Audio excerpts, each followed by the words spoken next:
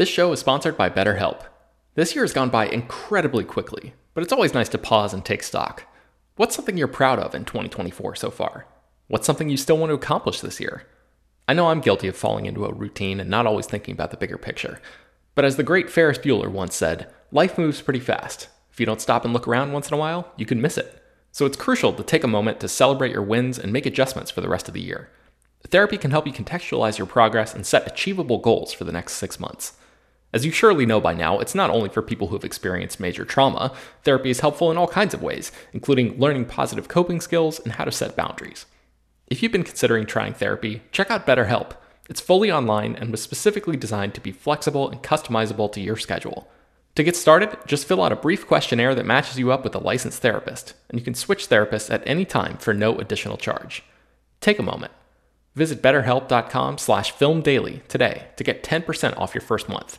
That's BetterHelp, HELP.com/filmdaily. This is the story of the one. As a maintenance engineer, he hears things differently. To the untrained ear, everything on his shop floor might sound fine, but he can hear gears grinding or a belt slipping. So he steps in to fix the problem at hand before it gets out of hand. And he knows Grainger's got the right product he needs to get the job done, which is music to his ears. Call, click Grainger.com, or just stop by. Grainger, for the ones who get it done. Hello everyone, and welcome to Slash Film Daily for Monday, October 10th, 2022. On today's episode of the show, we're going to gather around the virtual water cooler and talk about what we've been up to. My name is Ben Pearson. I am an editor at SlashFilm.com, and I'm joined on today's episode by Slash Film editor and chief film critic, Chris Evangelista. Oh, hello. Chris, how's it going? It's going okay. I'll jump right into what we've been doing and say I had COVID, and this was actually the first time I got COVID. I've been lucky so far, and every now and then I would see like tweets where it'd be like, "Do you know anyone who's never got COVID?" And I was always like, "Ha ha, me!" And it finally caught up with me. I went to 2 festivals back to back. I went to TIFF in Toronto, and then I went to Fantastic Fest in Austin, and I got through TIFF without even a sniffle. And that kind of made me cocky. And I was like, you know what? I'm fine. Because, I'm vaxxed. I'm boosted. I thought, I'll be okay. And Fantastic Fest is very food and drink oriented because it's all at the Alamo Drafthouse. And they have a big menu and you order food while you're watching the movie. So while I did try to mask up at Fantastic Fest, it was a little harder because, I was always like, ooh, I got to eat this and stuff like that. Mm-hmm. And I was fine until the very last full day I was there, and I woke up and I felt like shit, and I was like, "Oh man!" And a part of me was like, maybe I'm hungover because I was having a few. And as the day went on, I got worse and worse, and it got so bad that I had to I had like 3 more screenings that night, and I just blew them off. I went back to my hotel, and the second I got back to the hotel, gross out alert, I immediately threw up, and I was like, uh-oh. And there was a part of me that was still like, I hope it's just like the flu. But I flew home, and obviously, if you've ever been sick on a plane, it is the worst feeling in the world. Because you're packed in there like a sardine, and you're sick. And I was like sweating from just being sick, and I was like, oh my God. And I got home, I went right to bed. The next day I woke up, I took a COVID test, and sure enough, it was COVID. And I was just like, God damn it. And I had a really bad, strain. I don't know what they call them now. Really bad version of COVID. And it lasted 11 days. Yesterday was day 11, and that was the first day I tested negative. And I still feel like I have like a little bit of a cold. You can probably hear it in my voice, but for most of those 11 days, I was bad, man. I felt like I was dying, and I was like, "Holy shit, is this ever going to end?" And unfortunately, I got my wife sick, which just made me feel really guilty and bad. And she's actually still testing positive, but she feels a little better. But it was just a nightmare, and I learned my lesson, man. Like next time I go somewhere, I am not taking off that damn mask. I've learned the lesson, and. If you're out there and you got cocky like me and you're like, I don't need a mask, trust me, you do. Because like I said, I'm vaxxed. I got the boosters, and I still, I honestly think this was the sickest I've ever been in my life. Like I can't remember ever being this sick. Man. Well, I'm sorry to hear that, Chris. 11 days is a long time to be feeling like utter trash. Yeah. So that's that's really rough. And yeah, if anything, hopefully this will serve as a reminder to fellow cocky people out there to maybe, if we can convince one person to maybe wear a mask when they wouldn't have otherwise or something, maybe this will be worth it. But yeah. Okay, so in like happier, brighter news, Chris, what else have you been doing recently? Yeah, so just today I took over by force. No, I'm kidding. I took over. They asked me to do this. I've taken over the Slash Film newsletter. You might not even know we've had a newsletter, but we do. It's been running for a few weeks now, and now I am running it. I really hope you will subscribe to it because I'm going to try and, no offense to those who were handling it before me, but it was a little dry and just like, here are the links, and I'm trying to make it give it a little more, personality. So. I hope you'll check it out. The plan is to have it run daily. I don't think on the weekend, but Monday through Friday. So, and the hope is, we publish a lot of stuff at slashfilm.com, lots of stuff. So the hope is, if some things fall through the cracks, they will be in the newsletter. So hopefully, things that people miss, they'll be able to catch on the newsletter. But you can only do that if you subscribe. So please subscribe.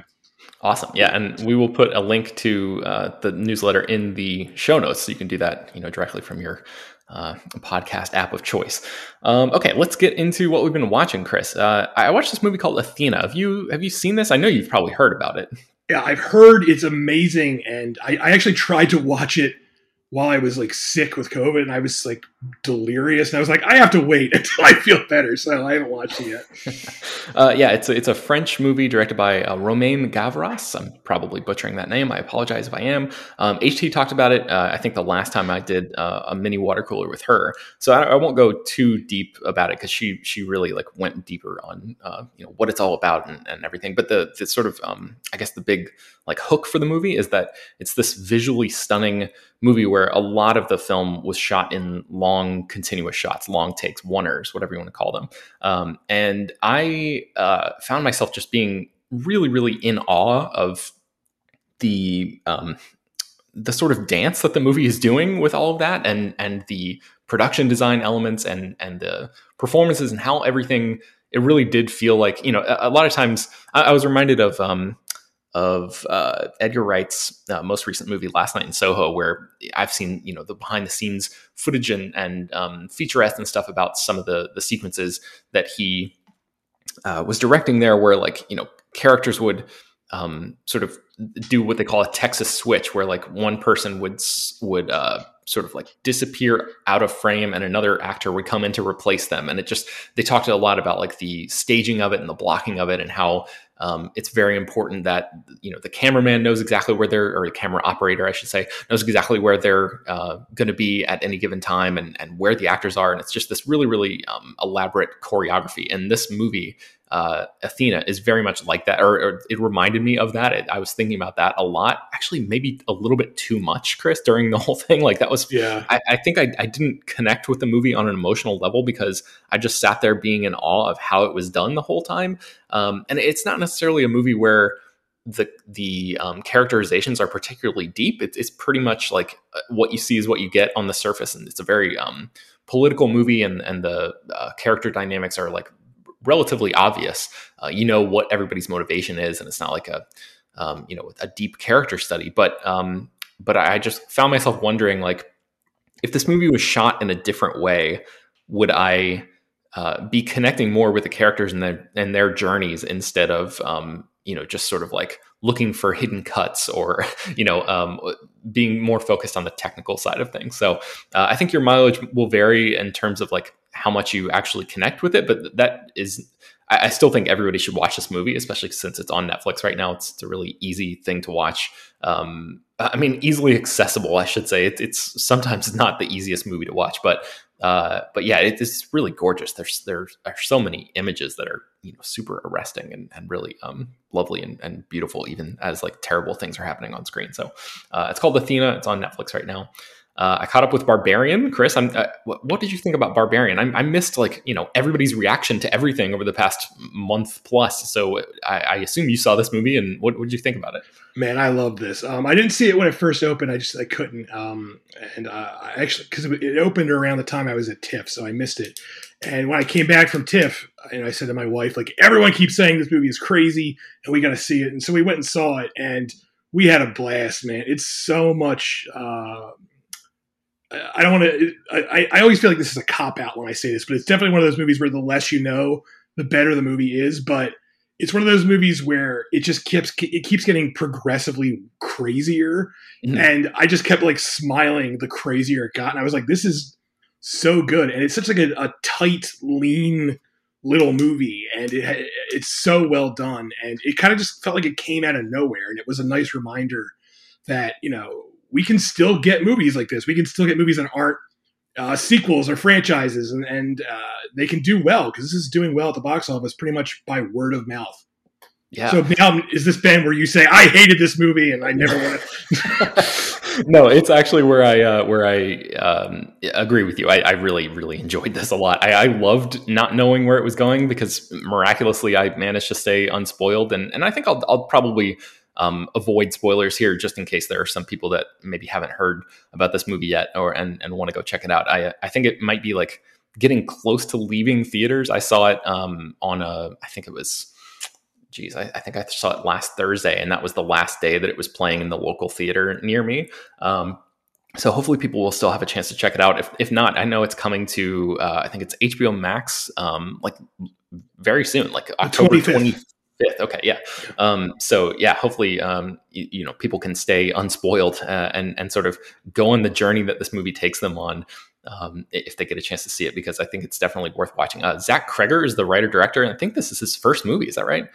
Yeah. And he was a member of, it was called like The Whitest Kids You Know. It was like a comedy troupe. And I don't know if you've ever seen it. There was this, it's like a viral clip, but there's this thing going around from that show where Abraham Lincoln is like up in the balcony, and he's like such a jerk that everyone wants to shoot him. And that's the guy who directed Barbarian, which just makes it like 10 times more amusing that this guy who's in this older viral Abraham Lincoln clip is the guy who directed Barbarian.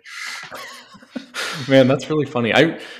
So this movie is not, it's not like Get Out in almost any way other than it's a horror movie. But that's really interesting that he comes from a comedy background, and Jordan Peele obviously came from a comedy background as well. And they both made their first movies as horror movies.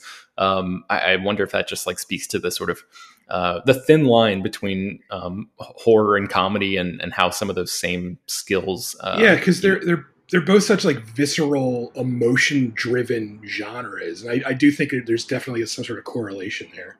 Yeah. Man, Georgina Campbell, I don't know if I'd seen her in anything else. I still haven't yet to actually go back and dive in and look at her filmography in full, but she's the female lead in this movie, and she was incredible, I thought. So really good stuff in this movie. And Justin Long is hilarious in this, even though he's playing like a scumbag, but he's so like memorable. Yeah. In himself. The first time you see Justin Long in this movie, I was sort of bowled over. I was like, what on earth is going on here? I'll just leave it at that. But really, really fun stuff. It's called Barbarian. It's in theaters now, and it'll be on HBO Max on October 25th. And then finally, I saw Don't Worry, Darling, which is directed by Olivia Wilde. It's her second movie after Booksmart. I really loved Booksmart, and I didn't like this as much, nearly as much, because I really loved Booksmart. And this is a whole different type of thing. It's a psychological thriller. You've probably heard, too much about this movie because of all the nonsense that was happening, all of the story about the story, all of the I guess gossip and whatever that's sort of surrounding this movie. I was lucky and blissfully managed to miss a lot of that quote unquote discourse about the stuff around the movie, so I was able to mostly just engage with the movie itself. And there are elements of it that I really like. Florence Pugh is doing her best, really like putting this movie on her shoulders and sort of running, screaming through the frame and doing what she can. This is a movie that sort of feels like a pastiche of a lot of different things. And then by the time it gets to the end, I'll I'll just say that the wind was let out of the sails a little bit for me. Chris Pine plays a sort of he's supposed to be like this charming, almost a cult leader, not quite a cult leader, but this industrial this guy who like managed to charm a bunch of people to come out to the desert and live in this Stepford Wives-esque neighborhood and work for this company, this mysterious company. And, he has this vision to change the world. And he's supposed to be this really, this sort of magnetic figure that the people in town are all drawn to.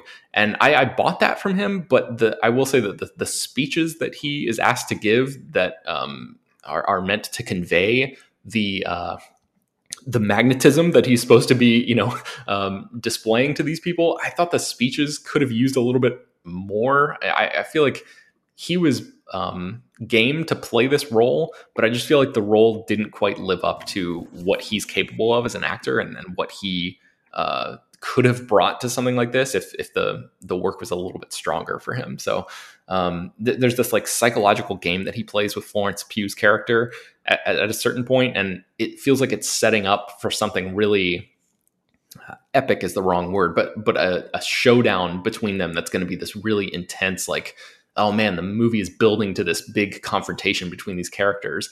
And you get like a couple little scenes where they seem to go back and forth, and then nothing really happens. It just sort of peters out. And I was disappointed. I felt like it sort of, didn't quite live up to its full potential there. But I can't talk about the ending of the movie without really getting into spoiler territory. So I won't do that here. Maybe we can talk about it like when we talk about our best movie moments of the year or something. Maybe something like that from this movie will make it into that conversation. But I found myself ultimately a little bit disappointed with it, even though there are moments and sort of flourishes and flashes of good stuff in this movie. But I was a little mixed on it. Chris, did you see Don't Worry, Darling? What did you think about it? I haven't seen it. I'll see it if I get like an award screener or whenever it comes to Blu-ray. I was sort of interested in it, but all the stupid hoopla about it, and also, and this isn't me being like I'm so smart, but like watching the trailers, I was like, I know exactly what the twist is in this movie and where it's going to go. And it sort of just made me like, I don't have to rush out and see that. But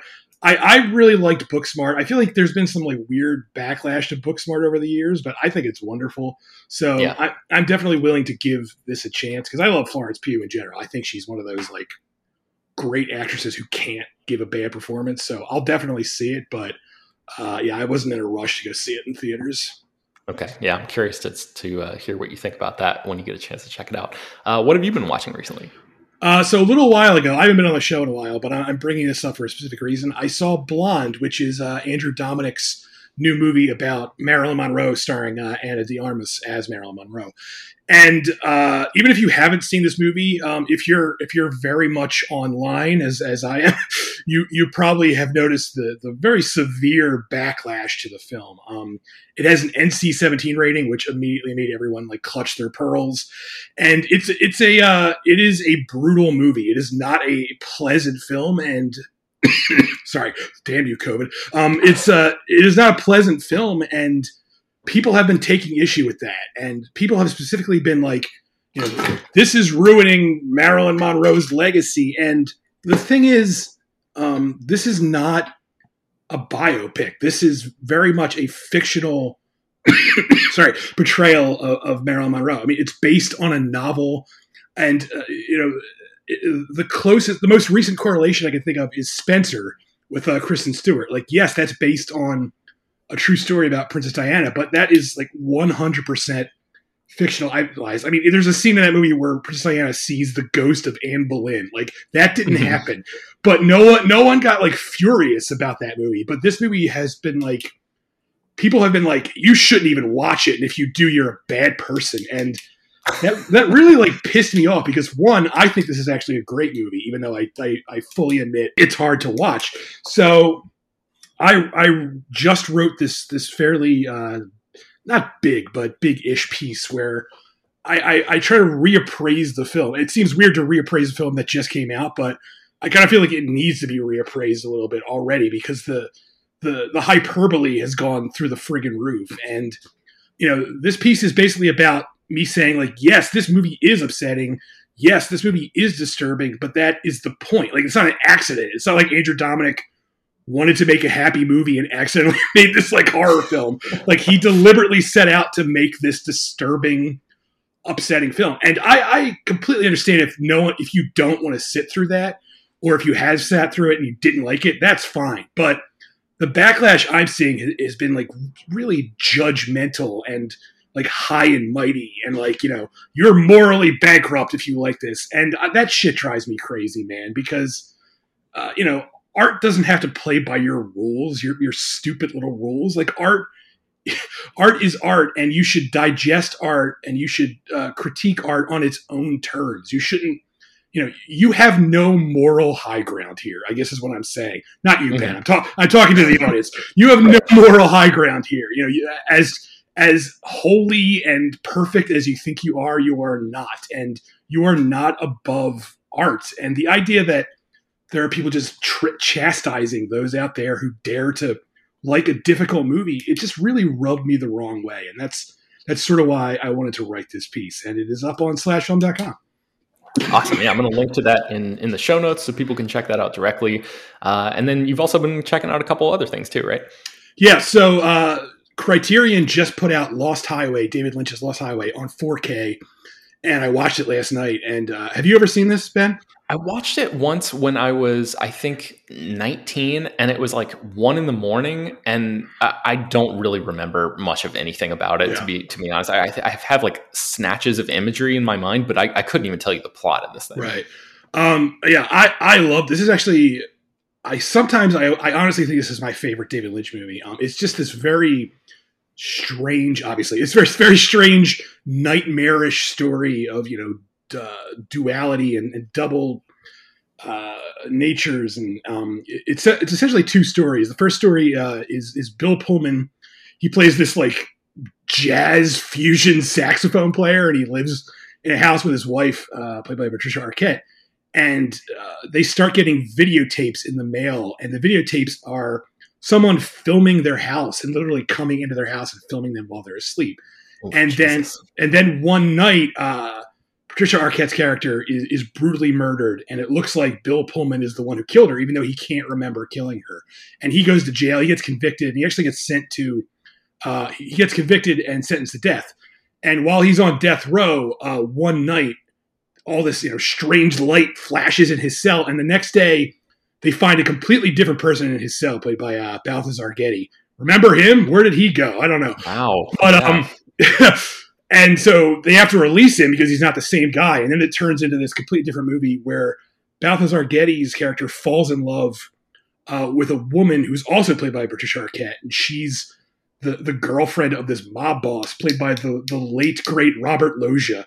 And so the whole movie is just about these 2 different stories, and Robert Blake, the accused murderer, shows up, and he plays this like strange otherworldly guy, and just the whole movie feels like a nightmare. And I know that that's like a phrase that gets thrown around a lot, like, this movie is nightmarish, but this really has that, like, everything's off kilter. You don't know what's happening. You can't really tell if you're awake or dreaming sort of vibe to it. And I honestly find this to be like one of the best horror movies like ever. And again, I know that's hyperbole sounding, but I really believe it. And even if I didn't get this 4K, I try to rewatch it every year around Halloween. But luckily this year, Criterion put out that 4K, which looks great. So I really recommend picking that up if you're a fan, or if you just want to see this movie. Okay, so that's called Lost Highway. And then you also revisited a comedy classic? Yes, I'm in full-blown Halloween mode, where I'm trying to only watch Halloween-adjacent films this month. And I rewatched Young Frankenstein. And, I feel like there's not much to say about Young Frankenstein at this point, but God, that movie is funny. It's so goddamn good. And it's such like a love letter to classic Universal horror movies. Like, a lot of Mel Brooks's other movies they're just like, they're sending things up, and they're just like, look at how goofy this is. And Young Frankenstein is kind of different, because it's for one thing, it feels more like a real movie than his other movie. It's not just like a series of parodies and quips like this. It feels like a real movie, but it also feels like it's really paying tribute to those Universal monster movies, and I grew up loving those classics. So I just love this movie, and it still makes me laugh no matter how many times I see it. I wonder how much of that has to do with the castle setting and like the actual sets, because a lot of Mel Brooks's other stuff, I don't think I've seen every movie that he's directed, but I've seen 4 or 5 of them at least. And it just feels like a lot of the other sets that he uses are like, he sort of cheaps out on the sets because that's part of the joke almost. It's like, I mean, it's even actually addressed head on in Blazing Saddles, where like the characters ride into a town and then they realize that it's all just facades, like wooden facades. So, you know, part of his movies, History of the World Part 1, those movies kind of feel like, you know, they rented a spot for a day because it was the best that they could do, and they just sort of like slap some stuff together, and like the jokes are the central thing. But Young Frankenstein almost feels like the atmosphere is the central thing, and the jokes are like icing on the cake almost. So I wonder if that's the sort of secret ingredient to its success. I don't know. Yeah, that's a great way of summing it up. It's just such a delightful film. Yeah, great stuff. Okay, I think that's going to bring us to the end of today's episode of the show. You can find more about a lot of the stuff that we mentioned on today's show at slashfilm.com, of course, and linked inside the show notes of this episode. Don't forget to subscribe to the newsletter. Slash Film Daily is published every weekday, bringing the most exciting news from the world of movies and TV, as well as deeper dives into the great features you can find on the site. You can subscribe to the show on Apple, Google, Overcast, Spotify, all the popular podcast apps, and send your feedback, questions, comments, concerns, and mailbag topics to us at peter@slashfilm.com. Please leave your name and general geographic location in case we mention your email on the air. Don't forget also to rate and review the show on Apple Podcasts. Tell your friends, spread the word. Thanks for listening, and we will talk to you tomorrow. For the ones who know safety isn't a catchphrase, it's a culture. And the ones who help make sure everyone makes it home safe. For the safety-minded who watch everyone's backs, Grainger offers supplies and solutions for every industry, as well as safety assessments and training to keep your facilities safe and your people safer. Call, click Grainger.com, or just stop by. Grainger, for the ones who get it done. When you need mealtime inspiration, it's worth shopping Kroger, where you'll find over 30,000 mouth-watering choices that excite your inner foodie. And no matter what tasty choice you make, you'll enjoy our everyday low prices, plus extra ways to save, like digital coupons worth over $600 each week. You can also save up to $1 off per gallon at the pump with fuel points. More savings and more inspiring flavors make shopping Kroger worth it every time. Kroger, fresh for everyone. Fuel restrictions apply.